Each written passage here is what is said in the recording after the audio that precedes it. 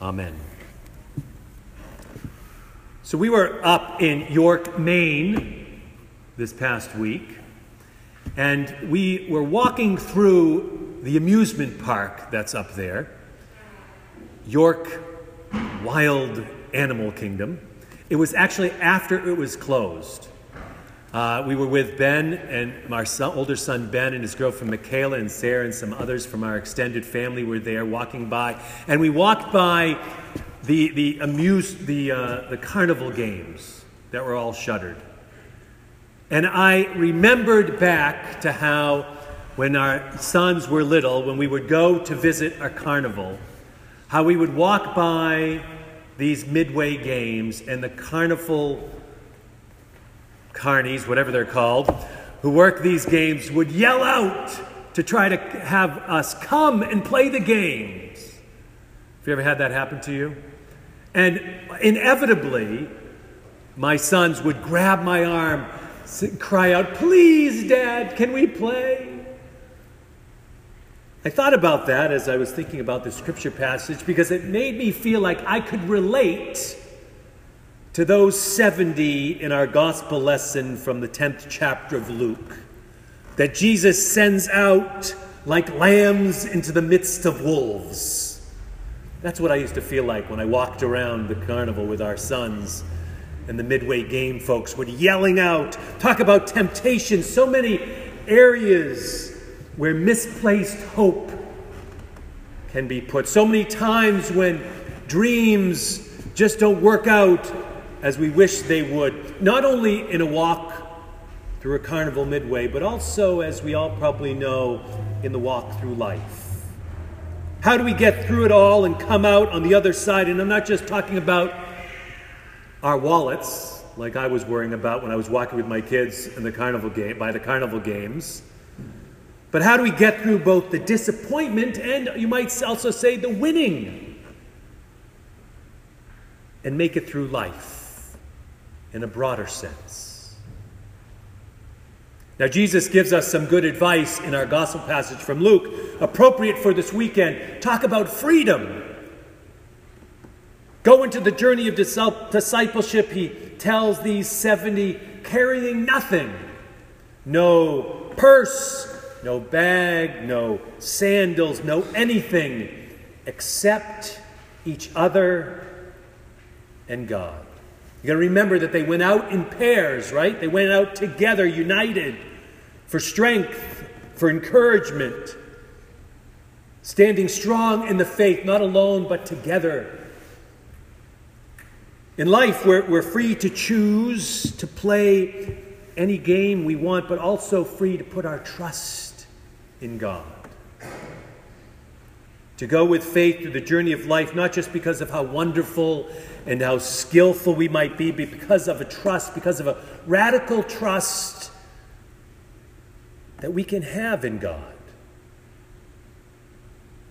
A dependence on God. It's good on Independence Day to think about being dependent. One quickly realizes in the games of skill in the carnival, and in many of the games of skill in life in general, that we don't always have what it takes. But the good news of great joy is that with a radical trust in God, you never walk away empty-handed. And with trust in God, we never give up. This is the message of the early followers of Jesus, and this is what Paul reiterates to the Galatians in that letter we heard from this morning from the 6th chapter. Too often, after a few failures, after a few mistakes, we begin to disbelieve that God will provide. When things aren't going our way, we jump off the God bandwagon. Don't ever underestimate what God can do in you and through you and with you. This gives us true freedom. What Christ and what Paul are telling us is that we are to never give up on weaving through the temptations of life, of making it past all the games of life to a deeper and more fulfilling, more abundant walk. This is Paul's encouragement to the Galatians and Paul's encouragement to us. He says, let us not grow weary in doing what is right. That's good advice for us as individuals. That's good advice for us as a nation as well. Let us not grow weary in doing what is right, to not give up hope as we sow the Spirit. This is essential in the journey of faith. You know, one of my favorite quotes of all time is from Martin Luther King Jr. when he says, we must accept finite disappointment, but we must never lose infinite hope.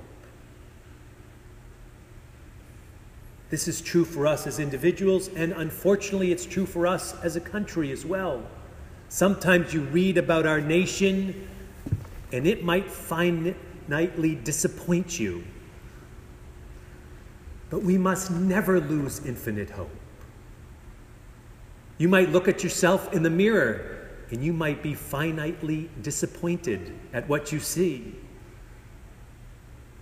But you must never lose infinite hope. It is a constant reminder that we have a freedom to choose how we take on tomorrow, no matter what today brought to us in our life, no matter what disappointments or what victories we might have had.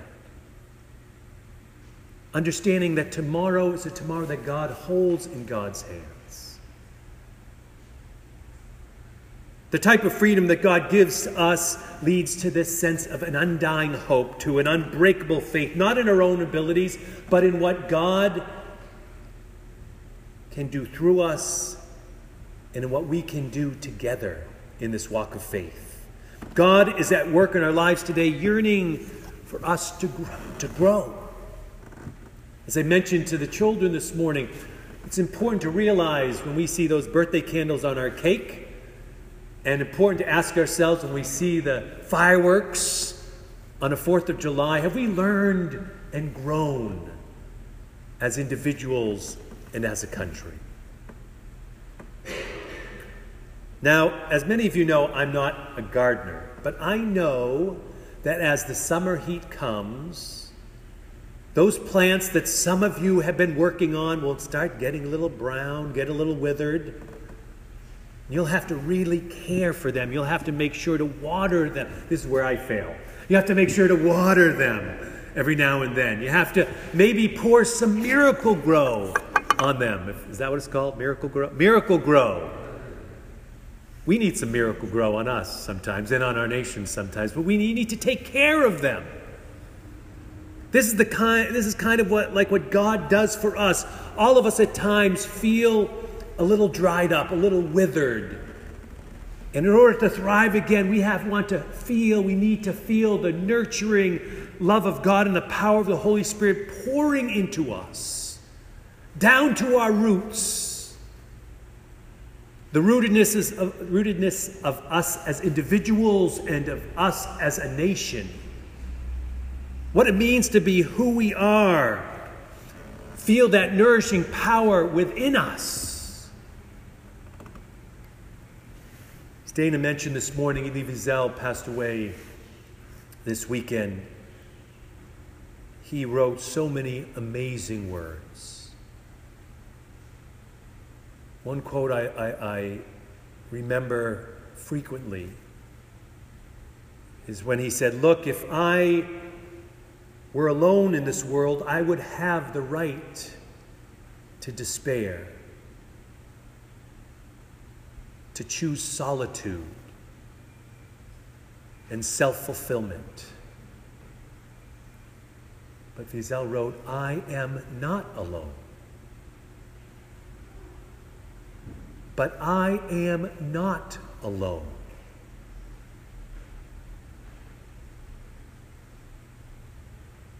He knew that throughout his life. He knew he could disregard despair and solitude and self-fulfillment because he was not alone. He also knew the danger of indifference. He talked about that often.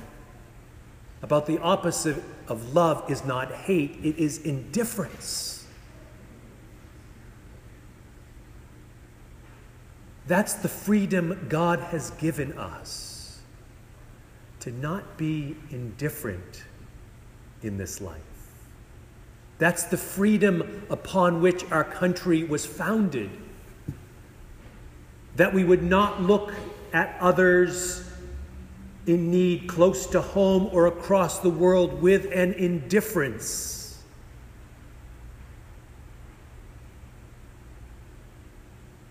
Elie Wiesel knew the power of those words. He knew the power of God's presence in his life. Go from this place, as Jesus sent those disciples long ago. Go from this place, discovering the new opportunities that God puts before you. Go united in the Spirit, just like those early disciples were, pushing through all the distractions of life. Go as they did, believing you have been given by God the authority, the responsibility to share good news, to share hopeful news, to share peace-filled news. Good news of a Savior who's given each of us freedom. Freedom to live with a radical trust in a God that will carry us through life, guiding us and directing us as we grow as children of God. And in a way, as we celebrate communion in a few moments, this is what communion is all about, right? For a moment, in the midst of the distractions of our life, maybe not midway carnies calling out, but maybe in a way that's what it's like as we walk through this journey of life. We hear the calls and the distractions and the temptations. And what communion's about is feeling a freedom in this moment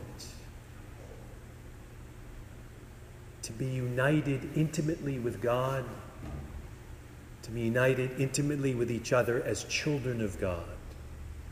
In that bread and in that cup, feel the power of the Holy Spirit being poured into us. A love that does not fail, a hope that does not end, a promise, a covenant that is for us now and forever. With the freedom to live our life with that sort of authority, with that sort of responsibility, as we learn and grow. Let us pray. Gracious and loving God, we thank you for the beauty of this day and this weekend. Help us to remember that we are not alone in this world. Help us to be a country that remembers we are not alone in this world. That we have you and that there are others in this world different from us, but united together as children of God. Dear God, we come here this morning into this sanctuary, and if anyone comes with a special burden in their hearts, a challenge they're facing, allow them to feel the freedom that only you can give, strength and a courage to take on whatever tomorrow brings, letting go whatever disappointments or struggle might exist in today or yesterday, to place ourselves in your hands and to place ourselves in each other's hands. We go forward together, We go out into this world together like lambs sometimes in the midst of the wolves. Thank you, God, that we have you by our side. Thank you, God, we have this church and the church, a family of God, a community of faith, for strength on the journey. We pray these prayers in Jesus' name. Amen.